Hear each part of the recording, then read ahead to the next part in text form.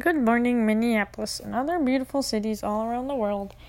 My name is Lavielva, and I am an extreme extrovert.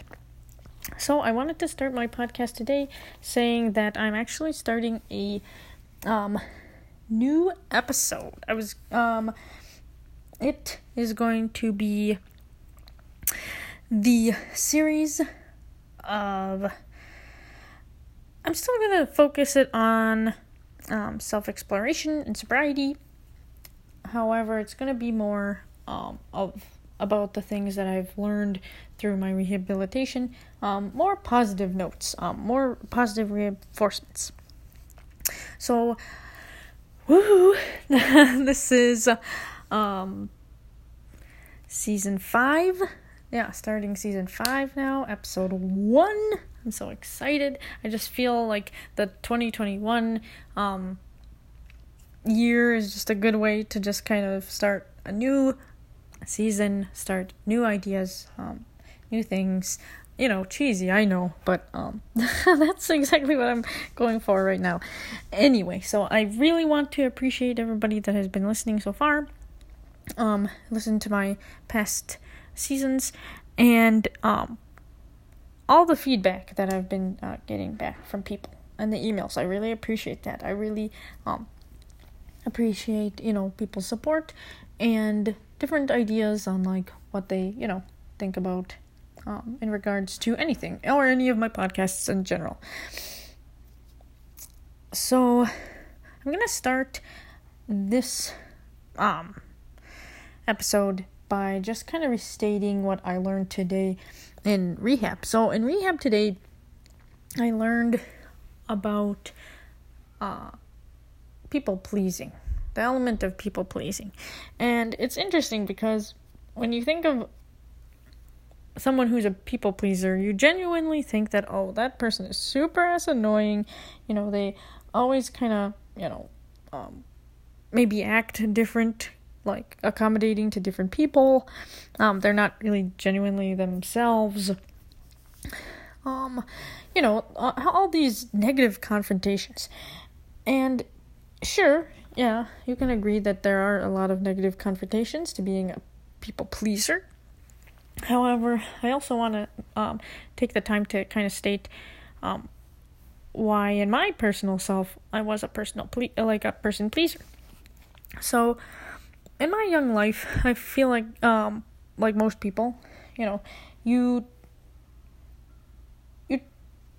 are supposed to take youth as a time to explore yourself, discover what you like, do things like that. When I was younger, I grew up in a Catholic household, very strict environment, and people pleasing kind of came as a system to survive.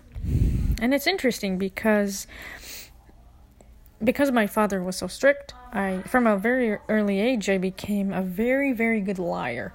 My parents would always be like, hey, where were you last night? And I was genuinely a good kid. I didn't do a lot of sex, drugs. I did drink.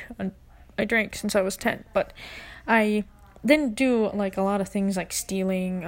Never stole actually ever in my whole entire life from a store or from an establishment. And I genuinely was pretty good. Sometimes I remember I lied to my parents once because I wanted to go to a coffee shop and eat donuts before school with my friends. And I lied about it. I knew that they didn't want me to do that. They'd rather me stay home and study or do something else. I wasn't doing anything wrong, but, within your youth, that's kind of the people-pleasing element of it. You go about your life, not being genuine with yourself. And at some point, it does serve a purpose. Sometimes you people please because we go to a different country, we experience different customs, and you're not initially pleasing them, but you're kind of need to accommodate for survival. And it's just very interesting because some of these quotes so we listened to, let's see, we listened to a podcast today, actually, that is, let's see if I can find it. It's called a Recovery Happy Hour podcast. It's actually pretty interesting, the points that this podcaster points out. It is recoveryhappyhour.com. That simple as that. And let's see TRICIAREISCH.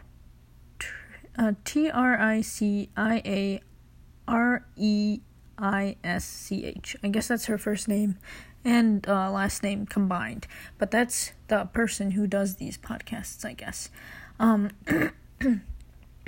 And I would recommend everyone just kind of checking these out. They're not for everybody, and they do, in some of the podcasts, they do talk about, medical marijuana usage and other ways that people have kind of steered away from drinking. Obviously, if you're in recovery for other things other than alcohol, other substances, that might be triggering, but it's pretty nice because the podcaster does a really good job about, telling people about those triggers before she proceeds to her podcast. So it's actually pretty nice. And so we listened today about, one in particularly. It was about selfish, it was about, self-pleasing. And she interviews a man named Jeremy. I'm trying to see if I can find that. Here we go. But yeah, she talks about this guy named Jeremy that he gets into medical marijuana usage because, it cut his drinking down a lot. He also realizes that because he has been more in tune with himself and kind of exploring sober living, that other substances have been going down for him as well. And I'm like, that's very interesting, because I kind of see that in myself too. I was, an active drinker, and I also was an active smoker. Never smoked tobacco, but, you can use your imagination. And, it kind of it didn't go hand in hand. Alcohol has always been a bigger problem for me than any other substance, but definitely after drinking and after, participating in more sober living styles, like, being more active, going on walks, meeting with people for lunch, like sober friends. Other substances tend to go down too, because, it just kind of all in all makes sense. And one thing that's good to remember is that the outcomes of sober living have to be the positive outcomes of sober living have to be a lot better and a lot more in abundance than the lifestyle that you had when you were using. So trying to make your sober life a lot more, a lot more exciting, a lot more happy, a lot more benefits than with the life that you had before. I use an analogy in my brain to kind of remember this when it comes to people pleasing and trying to satisfy other people. For example, like when I first started doing rehab, I was doing rehab because my friends told me I had a problem. I was doing rehab because my boyfriend said, you need to do this. I felt like I was doing it for all these exterior reasons.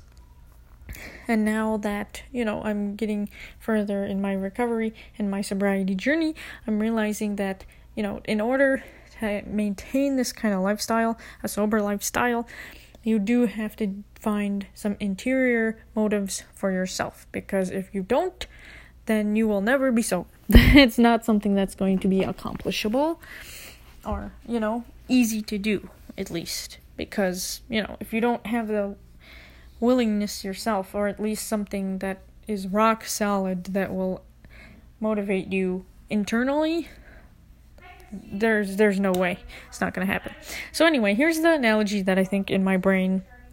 I think of kind of a cup, right? When you have your cup full, it could be full of water, it could be full of any kind of substance, really. Fuck it, you could even say whiskey, whatever the fuck you want to think. Your cup is always full, right? And you picture that in your brain. And when you go through your day, your cup is on kind of like a boat. It kind of goes back and forth and back and forth. You might bump into something here and a little bit might come out. Somebody might be thirsty and be like, hey, I left my cup at home. Can I have a little bit of your liquid, whatever? A little throughout the day, you just kind of drop a little here, a little there.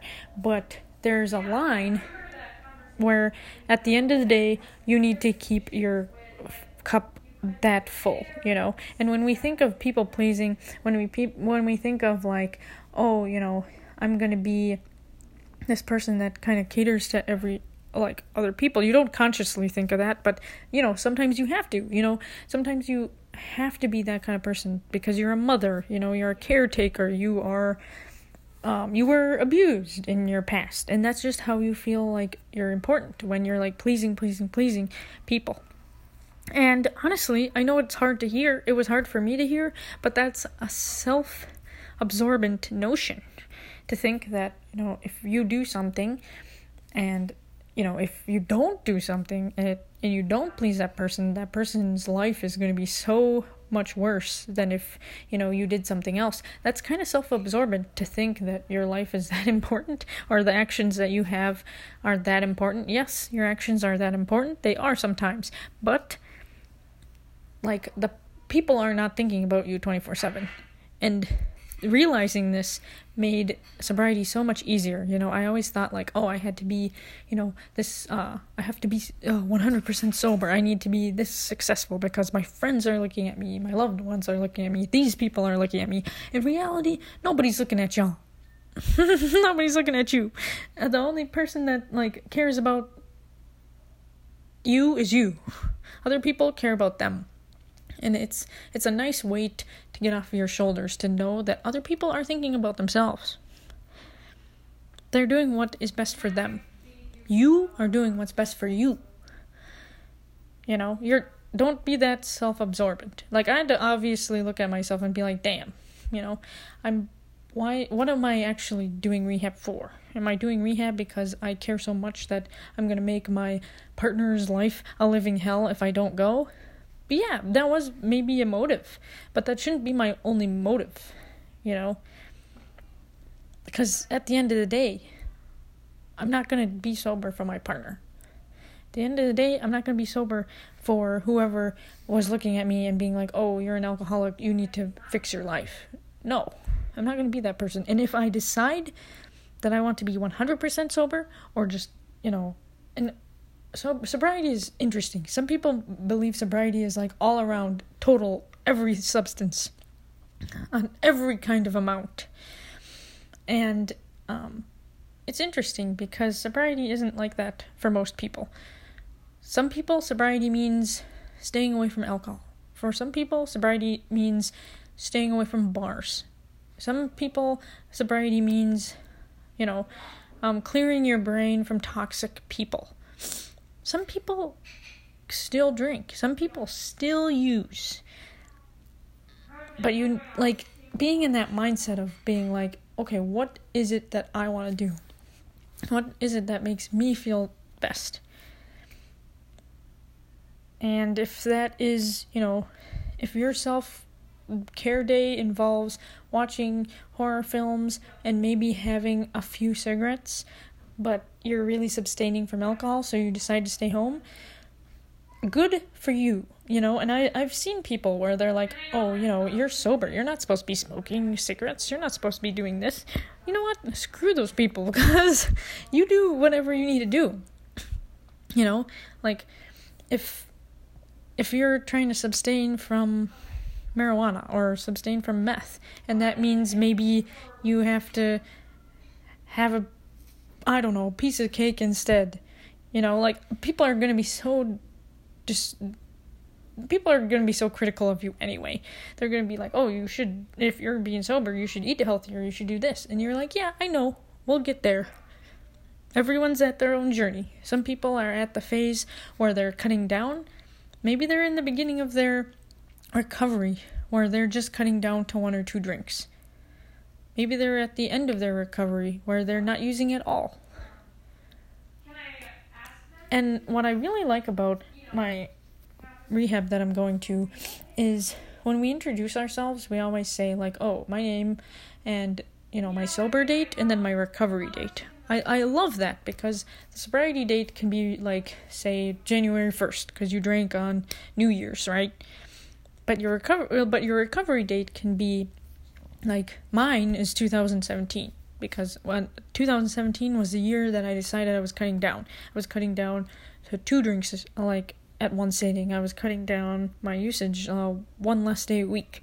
And people were looking at me like, oh, that's nothing. Like, okay, yeah. And at the time, I was embarrassed. I was embarrassed by that because I was like, oh, for me, this is a big step. I'm proud of myself. But it's contradictory, because you want to be proud of yourself for your little goals. And it's not selfish. You got to keep your cup half full. It's not selfish to be like, hey, you know what? I usually drink 4 days of the week. 1 less day for me is great. It's hard, but, it's great for me. And other people are not going to understand that. And that's the amazing thing about that is because you don't have to care about what they think about you. So just remember, I just like to remember that cup half full. Not half full, full. Primarily full throughout the day, And when I go about my day, I'm thinking to myself, am I putting too much effort here? Am I burning myself out? What am I doing to actually sustain my well-being? And another resource that I learned about today is Glennon Doyle, Glennon, next name, Dyle, Glennon Doyle, Untamed. This book is supposedly a really good book, and I want to check it out. We talked about it today, and there's several quotes that you can find online about this book, and I really, really like it. I really, really want to read this book. But anyway, I'll share some of the quotes that I heard about today. So, it says, one quote is, "This life is mine alone. So I have stopped asking people for directions to places they've never been."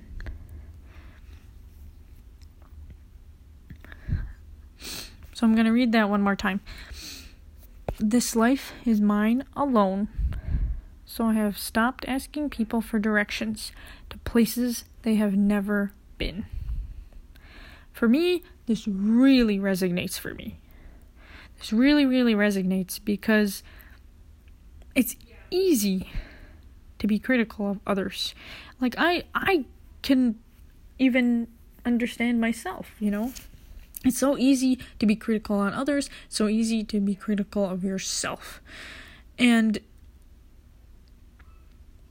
when they say your life is your own, that means that that gives yourself power. That entitles you, A really touchy topic that came up today in my rehab is we were talking about getting married and weddings and stuff like that. Great news before I go on with this, but I actually got engaged recently. Woohoo! So exciting. Didn't mean to just slip that in there, but I did actually, and it is a very exciting, pleasant, also very stressful situation. But anyway, so that's how this topic kind of came about with this quote in this direction. It says, when the quote says "this life is mine alone," it sounds, at first glance you think, oh, it sounds kind of really lonely and stuff like that, but it's not that. When your life is yours, that gives you power, since I've been working towards sobriety, I feel a lot more empowered in my life. I feel like engagement, which I am now, is actually a step for me. When I was like actively using, I, had a lot of other interior demons that I was like fighting, and to finally embrace that, it doesn't matter like what people think about your sobriety. It's okay if you're not at the level that people think you should be, because it's none of your damn business what people think where you should be. And the second part of the quote is, so I have stopped asking people for directions to places they've never been. So in my life, as a young person, I experienced my parents having a very loving but also toxic relationship. They had been married for 18 years before they divorced, and so stepping up for me, finally getting engaged, took me a while to get to that point, just because in my life, I didn't want to go in that direction. I didn't want to be ideal like my parents. I didn't want to be that idealistic person that just gets married, has kids, and, gets divorced. And I didn't want to be that. I wanted to be a strong, financially stable person, educated person. I feel like it's more common now, for people to be kind of moving in that direction, especially in 2021. But anyway. And my childhood was just kind of very toxic sometimes, because my father was very abusive. And when I became older and I would feel these, the same emotions that I would feel as a child, loneliness, secluded, maybe not underappreciated or something like that, I didn't want to express those insecurities. I didn't want to express those anxieties. I frankly didn't even want to share them, because I was so stuck on pleasing people. I wanted to be a strong person. I wanted to be an independent person. I was self-centered in a way, because I was looking at myself and I'm like, I want the world to see me as this. And, I was looking for all these, affections and external opinions from people. And it was interesting, because I would often drink to mask, loneliness. I wanted to, and I think that's when it got really toxic for me, drinking, was because I used to drink with my friends all the time, and one little mistake, everyone blacks out every once in a while, but for me, I was very critical of myself. When I had one blackout, I would be like, man, you're an alcoholic, you're stupid, you're dumb, but not in a embracive way, but in a mean way towards myself. And I thought that people hated me because I, couldn't handle it, and people would think, oh, she can't handle her liquor, I don't want to hang out with her, I hate you. And so then this resentment towards myself, and I started going to the bars by myself, because I was like, if no one likes me and what I like to do, I'm gonna do this by myself so that no one sees me.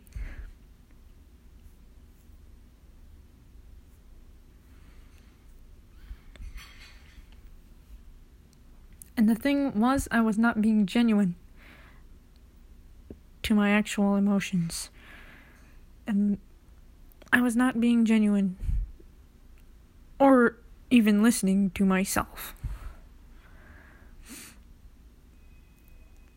And I don't regret anything, because I'm not going to ask for people for directions to places they've never been. They were not in my shoes. Some people have never been abused. Some people have never been molested. Some people have never been dehumanized. Some people have never been abandoned. Some people have never been homeless. Some people, oh God, you're such a lucky motherfucker if you've never been heartbroken. And I'm not ashamed to say that I used this substance to mask all this hurt that I had. I honestly thought at one time when I was sitting at a bar, and many times, I thought that love was just not meant for me. I thought making a family and having children was not meant to be in my future. I didn't think that was in my grasp. Because I was constantly seeking out approval from other people, thinking that they cared so much about what I was doing. And in reality, they don't. People care, like they want to, because they're genuine, as a person, as a regular human being, I feel like most people want to see the best in others. They will expect the best of others, but they're not going to go out of their way to make one person's life exceptional. I feel like that's not as common. Like in life, we only have our life, so only work on yours. And that just mindset really lifted a lot of stress off my shoulders, and even with relapse, in the beginning of my rehab, I would lie and not be honest about my usage, and now I've told myself I'm going to be honest. Like, I had, my last usage was January 3rd. I had one beer, and I hit myself. I was like, oh, you're I said all these negative things about myself in the mirror. I was like, oh man, you're just, a discouragement. You're not being the person that you're trying to be. And I was like, I took a step back and I was like, wait, who am I trying to please here? Yes, it was a relapse, but who am I scared of displeasing? Myself? Am I really sad about myself, or am I sad because of someone else and what they think of me? Anyway, so I'll get going with this. One last quote I'll say for the day is, I will not stay, not ever again, in a room or conversation or relationship or institution that requires me to abandon myself. This kind of goes with the quote. I'm sorry, I always jump from topic to topic, but when I mentioned earlier about engagement, the topic, I was talking to my counselor about this, about my engagement and how I felt and blah blah blah, and my mother actually asked me if I was going to invite my father. And my father is he's a very respectable man. I respect him. I love him. But in my life, the relationship that pertains to me and my father really is explained throughout this quote that I just read by Glenn Doyle, Untamed. I will not stay, not ever again, in a room or conversation or relationship or institution that requires me to abandon myself. And the reason why it pertains to this particular relationship is because, yes, I love my father. Yes, I forgive my father. But I will not invite him to the wedding. He's not invited. I want to say that as respectfully and as, as respectfully as possible, because the things and the hurt that he had done unto me, if I invite him into my life after what I experienced, that would discredit my progress. That would discredit my actions. Because a lot of my earlier childhood and how that particular person treated me had instigated a lot of my usage that emotional abuse where I was constantly being told what to do, constantly being criticized, constantly being called names. And that's where the term, like, alcoholic, why it took me such a long time to even say it, like, to even address myself as one, because he would use that against me. He was like, oh, you're an alcoholic. You know, it had such a horrible connotation, and it had such horrible consequences, and